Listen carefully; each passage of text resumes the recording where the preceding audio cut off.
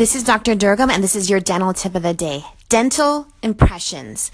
Going to a dental office, having a tray put in your mouth with impression material. You gag on it. It tastes bad. You want to leave, but no more. Digital impressions are here. And digital impressions are good because unlike the old way of doing impressions, digital impressions actually allows you to use a wand and actually scan the teeth instead of using a tray with ugly material in it.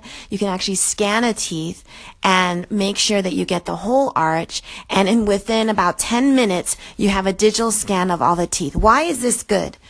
Digital impressions are good because I can take a scan from 2017 and compare it to a scan in 2020 and see if there's any differences. So for instance, if you're prone to getting gastric reflux, if you're prone to having issues with grinding and you get enamel wear, if you have issues with attrition of your teeth, which usually is due to grinding, or if you have abrasion due to drinking acidic drinks, all these things can be evaluated over a range of time to be able to make changes and make suggestions to a patient as to how to better take care of their teeth. This is really life-changing.